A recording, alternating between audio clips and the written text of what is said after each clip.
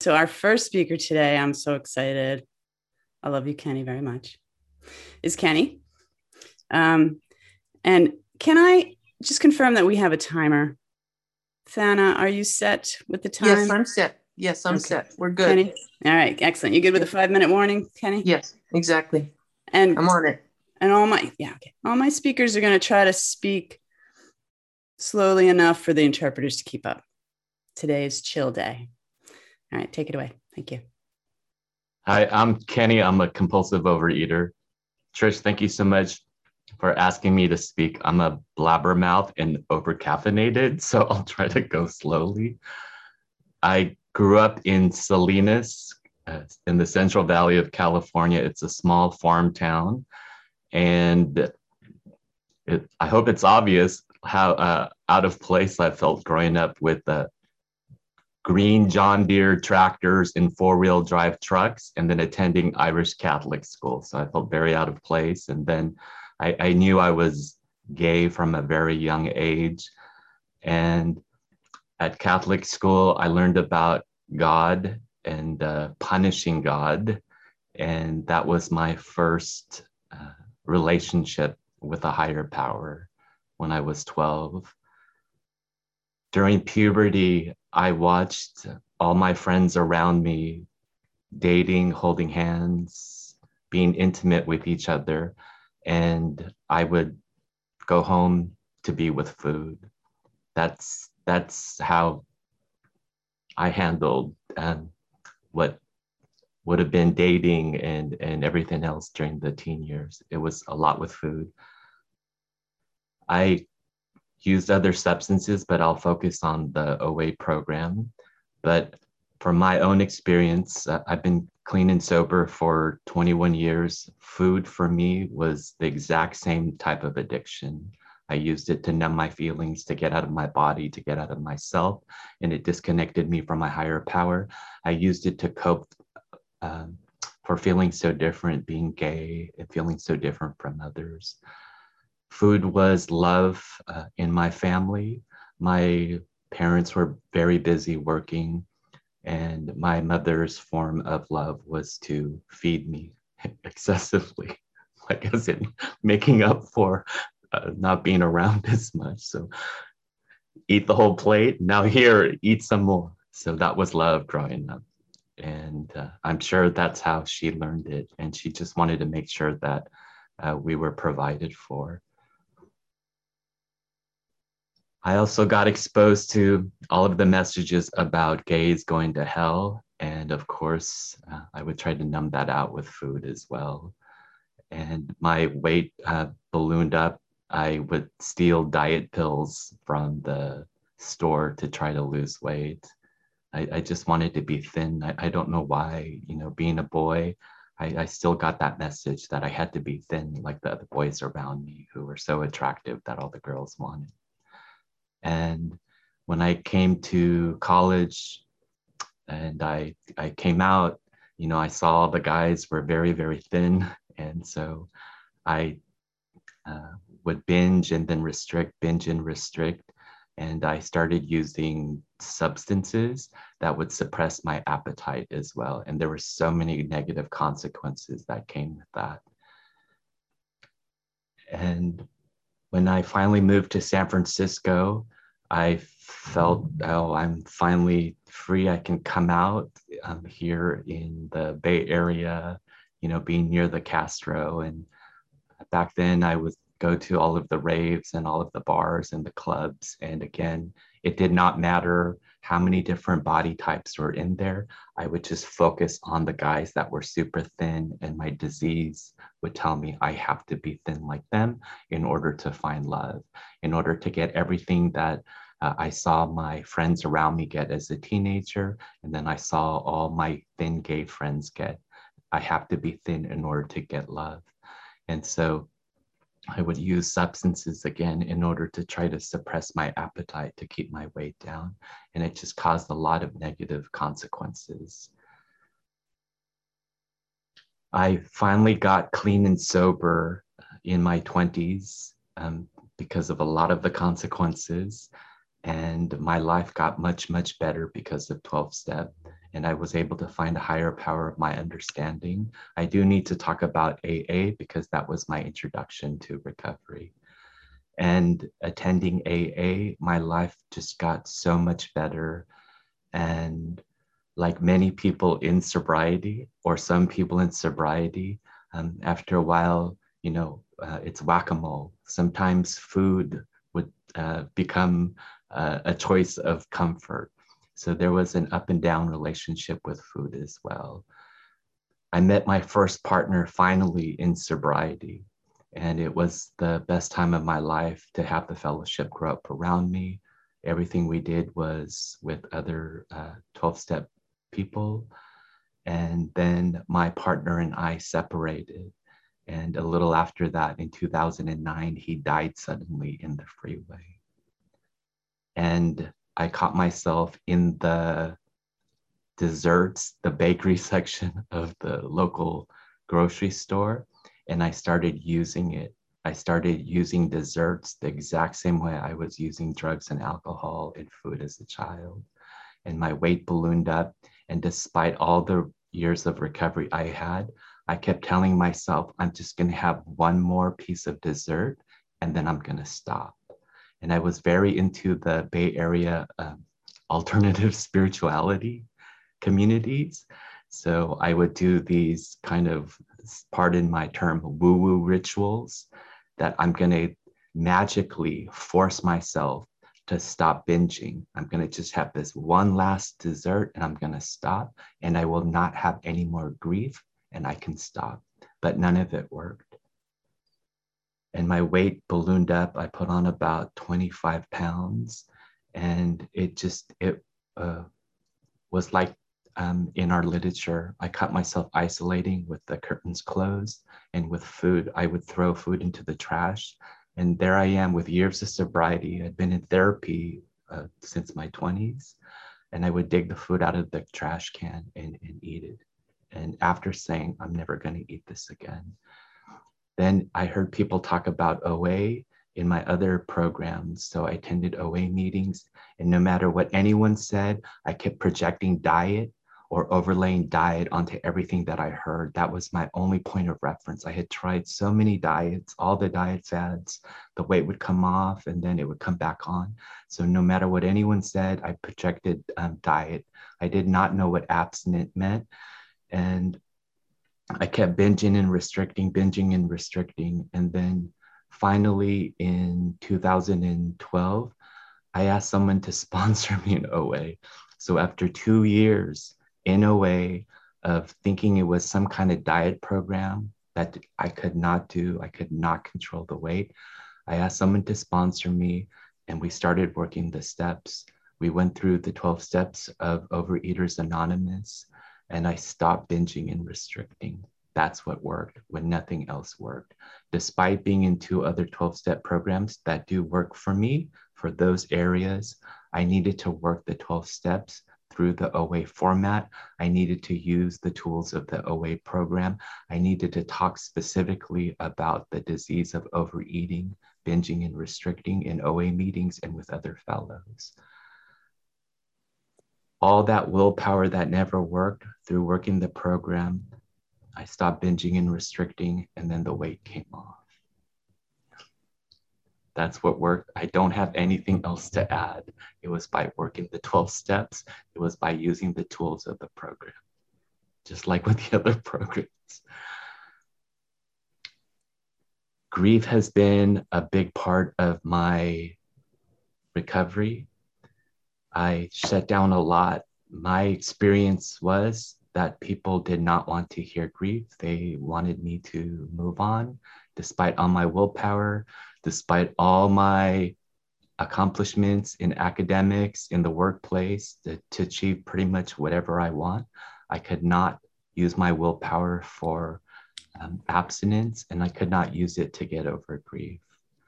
So I've had to form a different kind of relationship with grief, which is, instead of trying to force it away, when it comes, to let myself be present with it, and then find people that are safe for me to talk about grief with, who can hold that space and hear it, just like when we listen to a 5th step, to not judge it, to not try to force things away. So the death of my ex-partner is what brought me in. And then through OA, I've been able to recover and be abstinent for the last 9 years. And then just like it says in the big book that our dark past will be the greatest asset we have. I am now involved in end-of-life practices. I was just recently asked to join a board of directors for a chaplaincy. So because I am abstinent, I now help other people with the end of life. 5 minutes. Thank you. With the end of life grieving process. To me, my recovery and that this horrible thing that brought me into OA has now been turned into something of service to other people thanks to this program.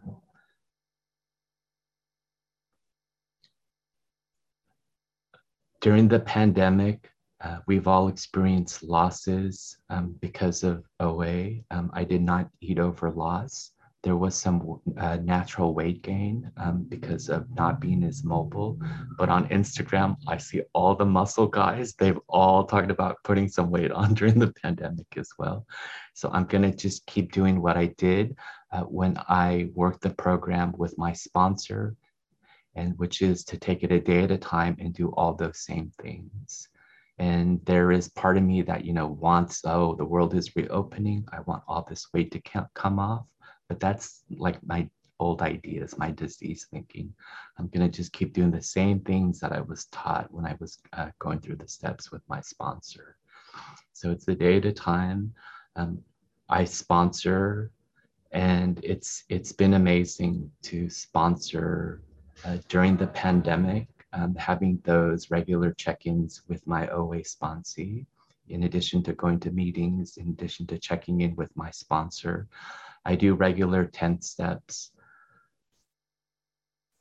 We went through the 12 steps again a few years ago, so I've gone through them entirely twice with my OA sponsor, and now I've started going through them again. And so I'll be writing my 4th step and sharing my 5th step with my sponsor again in the near future. So it's, for me, it's just doing all the same OA basic stuff, whether there's a pandemic, whether there's the death of the love of my life, or just whatever it is, it's the same program, the same tools.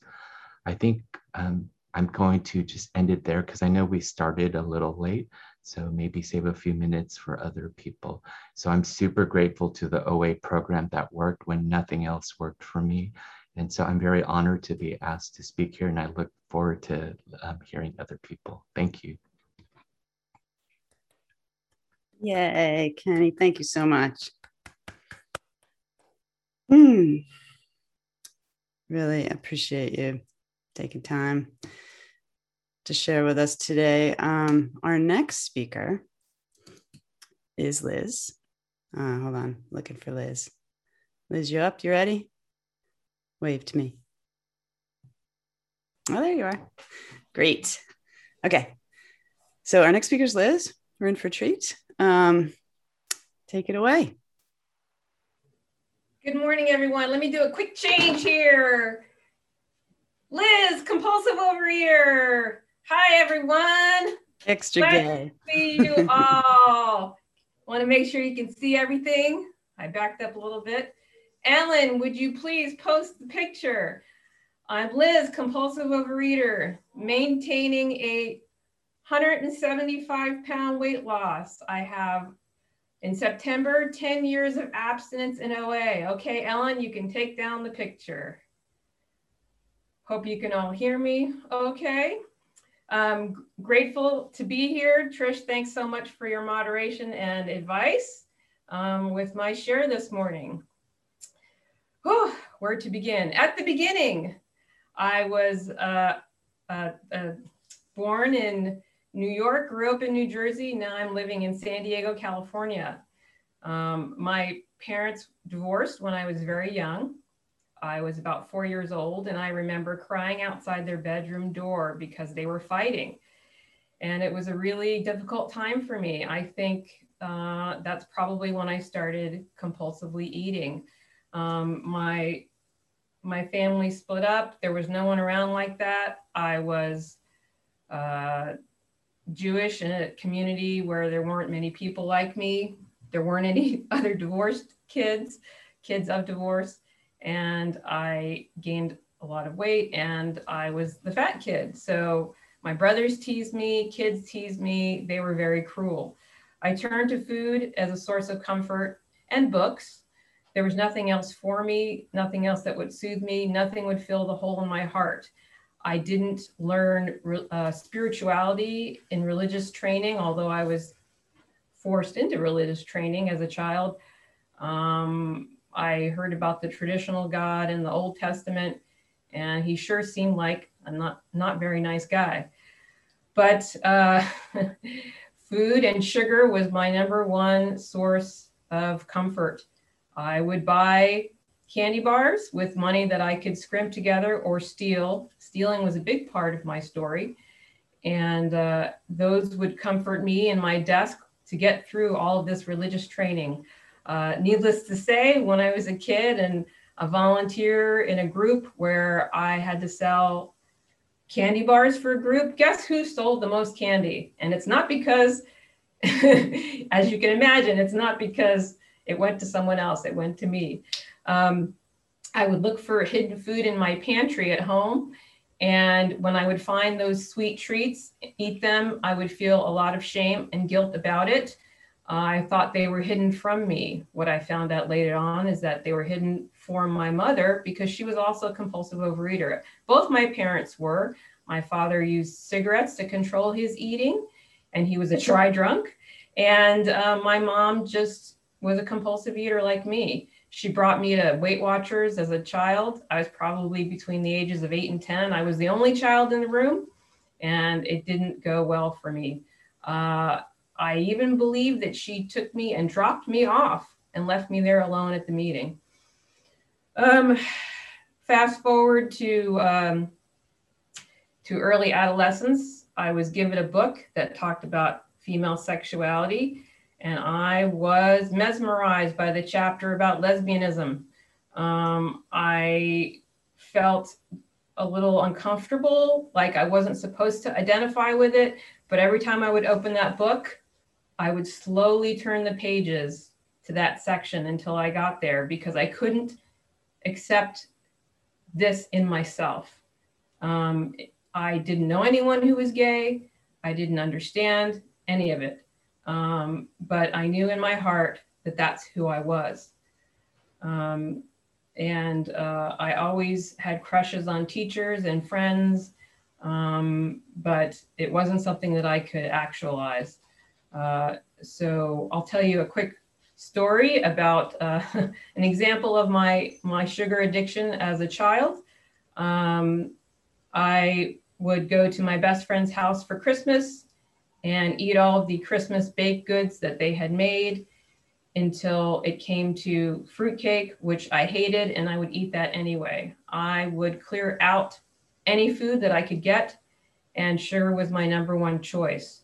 I dressed up for Halloween and made a robot costume so that I could put a shoebox on the front of the costume so that I could fill that with candy. And when I got home, I took that shoebox and buried it in the snow in my backyard so that I could have access to that candy later. I don't know if it lasted very long, but I was hoarding it. I would eat to the point of being sick, but I could never practice bulimia, although I tried. I was a failed bulimic. I was sent to a doctor who gave me shots and said they were vitamins and diet pills. And I know it was speed because I know how I felt. I realized that later.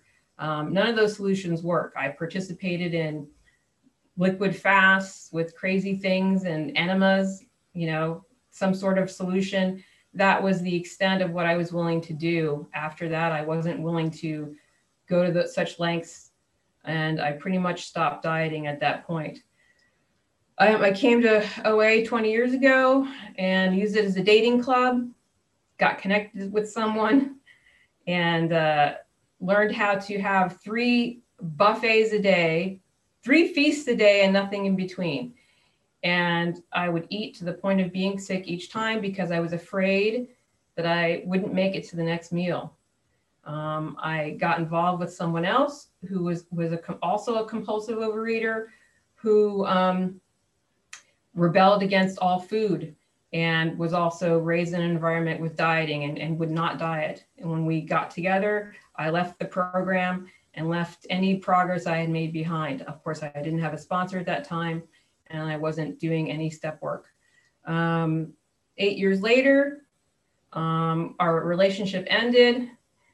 She was cheating on me, and that's when I reached a bottom. My relationship ended. Thank you. Was that someone telling me I have 5 minutes? No, you got 3 minutes left until it's 5 minutes. So you got 8 minutes left. Okay, I'll tell you when it's 5 left. Thank you. So my relationship ended after 8 years with the woman I thought I'd spend the rest of my life with. I was around 300 pounds. I was $30,000 in debt. I lost my job. I was laid off, and I was homeless. And that's when I reached my bottom. I luckily was able to move back in with my mother. And I cried myself to sleep every night. And I felt a pain that I had never felt before. Finally, there was no food to cover any feelings that I had. And that was my first experience with a higher power, I think. I had a moment during those evenings where all of a sudden I felt that this was the beginning of a journey and that I would never give up. And that was not from me. It came from somewhere outside of me. And that's when I began on my journey of recovery. I didn't return to OA right away, but I started making very small changes in my life. And I lost the weight over 5 years, 175 pounds. But I didn't find joy in my life because I was still a sick, unrecovered, knuckle clenching compulsive eater, living from meal to meal, bite to bite. And my current spouse was doing 12-step recovery meetings for her work. And I said, well, when you have to go to an OA meeting, I'll join you. And so I came to an OA meeting a little bit over 10 years ago with her, walked in the room and started hearing people sharing. And I cried and I realized that I was home and this is where I need to be. And I never left after that. I found a local LGBT and friends meeting that became my home group. And I'm grateful every day to Mary, the woman who fought for us to have that meeting, because at the time, it wasn't an automatic thing to have a meeting for us, for our people. And I'm grateful to her. Unfortunately, this disease took her as well. But I will always support our community within recovery because we deserve a space. So that's where I found my first OA sponsors, in that meeting. Believe it or not, I wouldn't share. I was very shy, very quiet.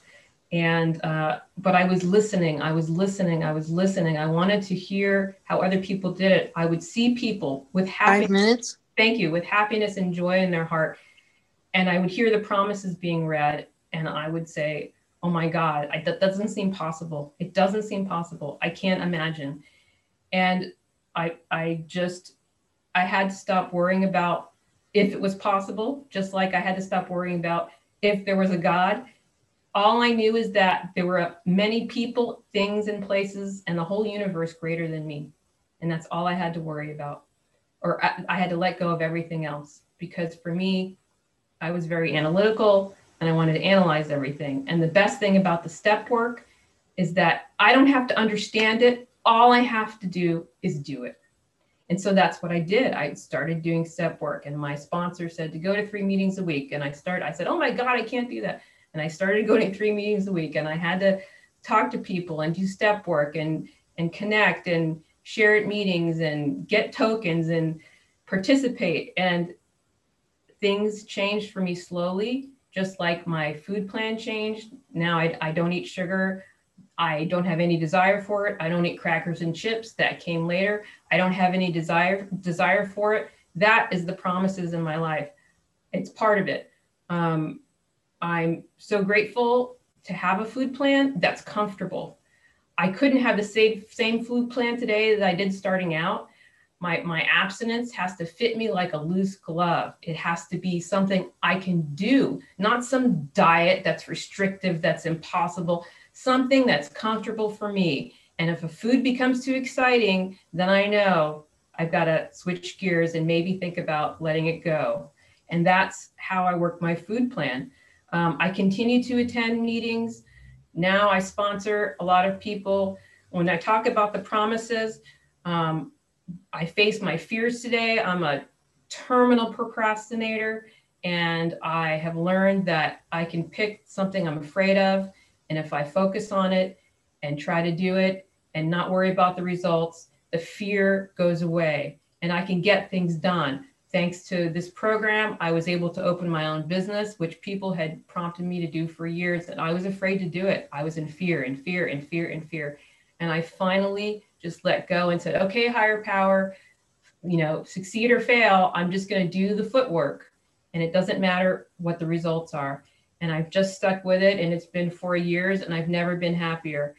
I get to play sports in a gay league with other people and have fun and act stupid and not be very skilled, but just enjoy the experience.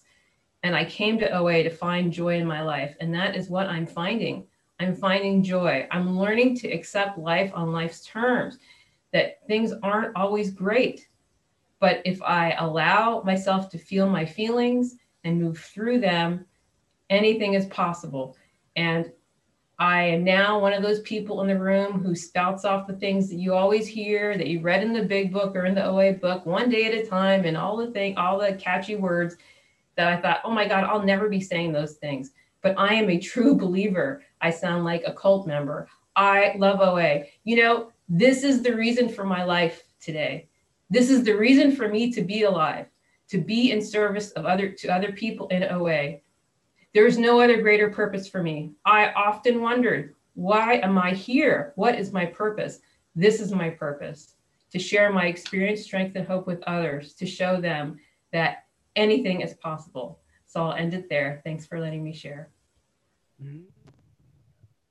Oh, yay. Thank you, Liz. That was awesome. Thank you so much for sharing your experience, strength, and hope today, and your fabulous hat. Right? Because it's extra gay. Nice. All right. Next up, we have, and I believe, Terrell, I'm saying your name wrong. Is that true? You're saying it right. And okay. Next up is Terrell. Terrell is also a treat, though I noticed you didn't dress up gay for us today. Take it away. No.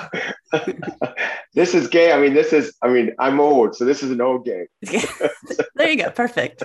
Representing the old gays. Right. Hi, my name's Terrell. I'm a compulsive overeater. Ellen, do you have my picture? If so, you can show it. If you don't, did you find it? Ellen? I guess not. Okay. I'll go find it. Okay. So let's see. To qualify, my top weight is somewhere around 325 pounds, give or take. And Maribel, you just came on, I saw you, and I talked fast, very fast. So I'll do my best. So if you go like this, I know to slow down. Okay. Let's see. So my top weight is 325. So I'm a 100-pounder, and I have 42 years of abstinence. So I've came in a long time. Actually, my abstinence day is June 6th, 1979. Coming in gay was a little different than coming in gay now. But let me kind of tell you, my story. I was a fat kid, right? So I was bullied. They would say, Terrell the barrel, don't go too near Niagara Falls. Definitely bullied. I was so out of touch with my body. I knew at a very early age that I wanted to play cowboys. I was not interested in girls. And then I was just saying I had late puberty because, even though I had armpit hair and chest hair, I hadn't gone through puberty yet because prepubescent boys fool around together. So all those things that you tell, but I knew. And I was Southern Baptist. So went to Southern Baptist Church for several years. And so I went, so finally, and I hated myself. And I know that I used weight to protect myself because I felt like if I'm 300 pounds, it doesn't make any difference what my sexuality is because I removed myself from the marketplace. So straight, gay didn't make any difference. So when I came to my first meeting in 1976, I'm sorry, 1973.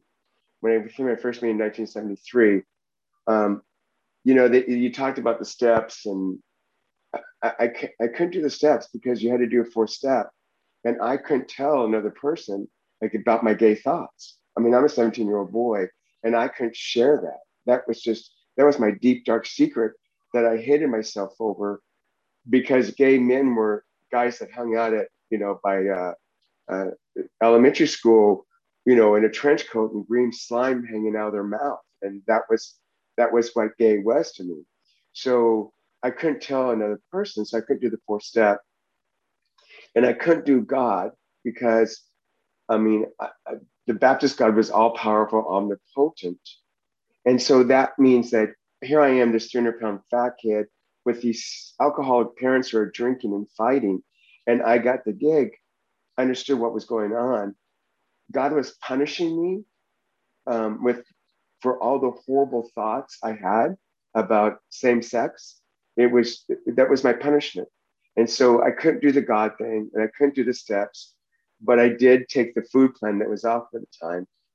It was suggested gray sheet of paper, just like the steps are suggested. This was suggested, but it was much more, and so I took I worked the food plan and I lost about 150 pounds in about 6 months. But I was a 17-year-old boy working as a shipping loading dock during high school and college. And so that horrible thing that a single compulsive eater likes is if you consume less calories and burn more calories, you're going to lose weight. I mean, we just don't like that theory, but that's the truth of nature, right? That's how the human body works. And it sucks. It just sucks. Like, why can I eat as much as I want, whenever I want, and not gain a pound? And so I lost the weight, but since I didn't work the steps and I didn't do anything, I went to a meeting a week for moral support, but I just couldn't. And so I had to go back out and eat, right? I had to go eat because I didn't deal with those things that made me seek excess food to start with. So I went off to college, and in college, I got involved with the men's liberation. I went to Sonoma State, a very liberal arts college. It was when I was there. I don't know what it's like now, but it was very liberal. We called it Granola U. And so it was in the mid 70s. And so I was starting to come out. I was starting to face my sexuality. And this is such a classic compulsive eater thing to do. I went to everyone I knew and said, do you think I'm gay? What do you think? Do you think I'm gay? What do you think? Do you think I'm gay? What do you think? And what I was trying to do was get approval from everyone else that if it was okay with everyone else that I was gay, then I would come out of the closet, right? And that's a compulsive eater. That's not a gay thing. That's a compulsive eater, being obsessed with what people think of it. During this time, I give up a nervous stomach where I couldn't really eat because I was so, anxiety ridden about coming out.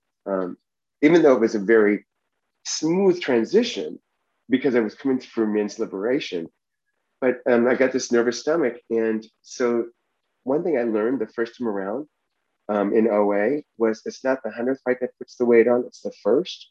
So I started fasting, the very healthy. I mean, I did this 1 week fast one time, and after you do a week fast, you're supposed to slowly ease into it. I was eating steak by the end of the night, end of the first day, right? I mean, but so anyway, so I got down to 160 pounds, and I maintained my weight, which is about 40 pounds less than I weigh now, maybe 160, 165 on what I call the donut diet, which I didn't eat anything all day long except maybe a salad or something that didn't kick the compulsion in. And then on the way home from the discotheque, I mean, it was late 70s, early 80s. I would stop and get 9 or 10 donuts on at the donut stand to deal with that rejection.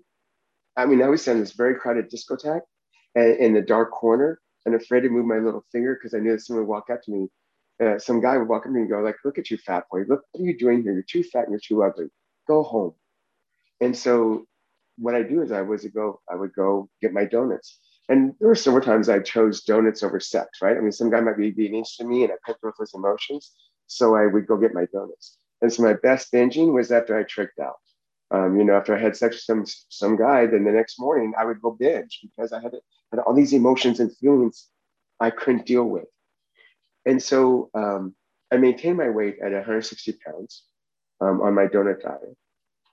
And then what happened is that I was being fitted for contact lenses by my eye doctor. And he couldn't get the prescription right. And that was back in the day where he would get the prescription, send out for them, you come back 2 weeks later, get your contact lenses. So for a period of several weeks, my prescription was fluctuating all over the board. So he asked me, he said, "Terrell, is there a history of hypoglycemia or diabetes in your family?" And I said, "Yes." He said, are you eating sugar? And, compulsive eater, what we do, we lie. So I lied about how much sugar I was eating. I mean, I said a little, a 3-pound box of See's candy is a lot of sugar, but 9 or 10 donuts is not. And I never order a dozen donuts because if you order a dozen donuts, it makes you a compulsive overeater. So I never ordered that many. So he said if I did not stop eating sugar, I'd be blind within a year. I then went to Europe and with a guy I was dating and some friends these guys I was interested sexually. And I had no choice but to deal with all these feelings. I started binging. And I put on 30 pounds in 6 weeks. And they came back to the United States, and I was traveling in Europe by myself. And I didn't know how to deal with all these emotions of fears. So I kept binging. And I put on 30 pounds in 6 weeks. And that, when I was binging, I remember saying out loud in my head, I can still see. And when things start to go gray, that's when I'll stop. And that's where my disease takes me. I'm willing to sacrifice my eyesight for one more bite of chocolate. So what happened?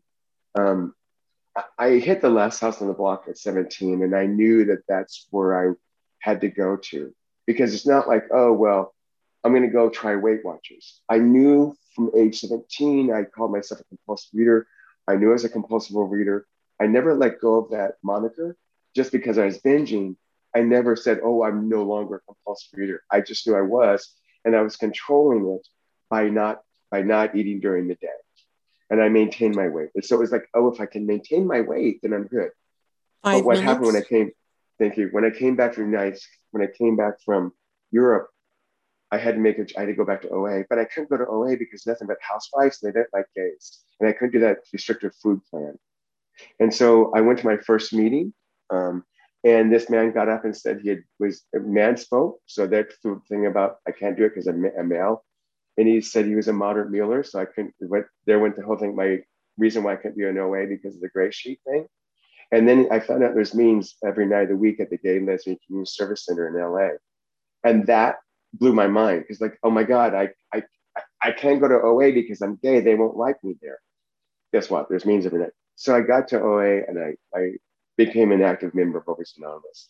And I live in West Hollywood and now part-time in Puerto Vallarta. But I live in West Hollywood. And so the meetings reflect the community, right? So I'm in West Hollywood. So of course there's gonna be gay meetings, right? It's like, duh, but it's like, anyway. So I mean, it was kind of strange. And the thing about God is like, I went to my sponsor and said, Paul, if I accept there's God in my life, do I have to go straight? And Paul laughed and said, no, just have to accept there's a power greater than yourself. Chris Paul died as a woman.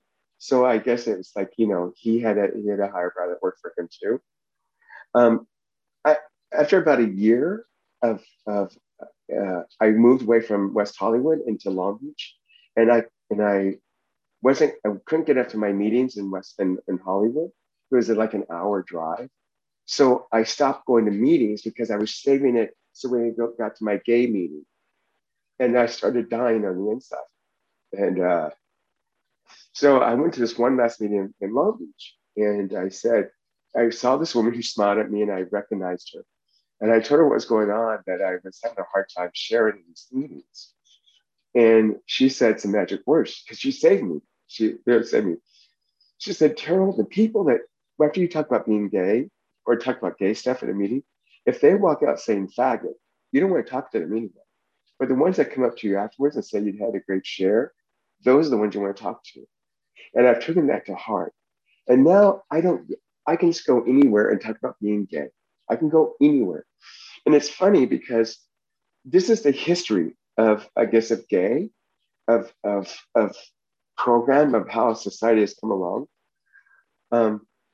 My sponsor used to go around the world speaking at conventions and forth. And she said, Terrell, I always give them your number to call you because you're such a great speaker.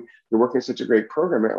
And I said, and she said, I understand why they're not calling you. And it says, Natalie, they don't ask gays to speak at meetings. They don't ask gays to speak at conventions. They don't ask gays to lead retreats.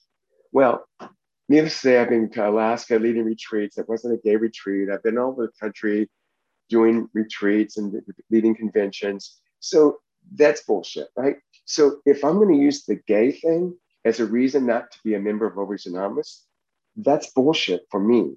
That is not the truth. That is not our truth. Our truth is that if you go wherever you are, you have to talk about who you are. We share who we are. Where secrets are secret, even if we're being secretive to our meeting because we don't think that they're going to trust us, the ones that say faggot or lesbo or whatever, as you walk out the meeting, don't want to talk to them. I spoke at a meeting in Pasadena, Texas, which was in like the early 80s. It was home of the Ku Klux Klan and the Nazi Party. It was a conservative area.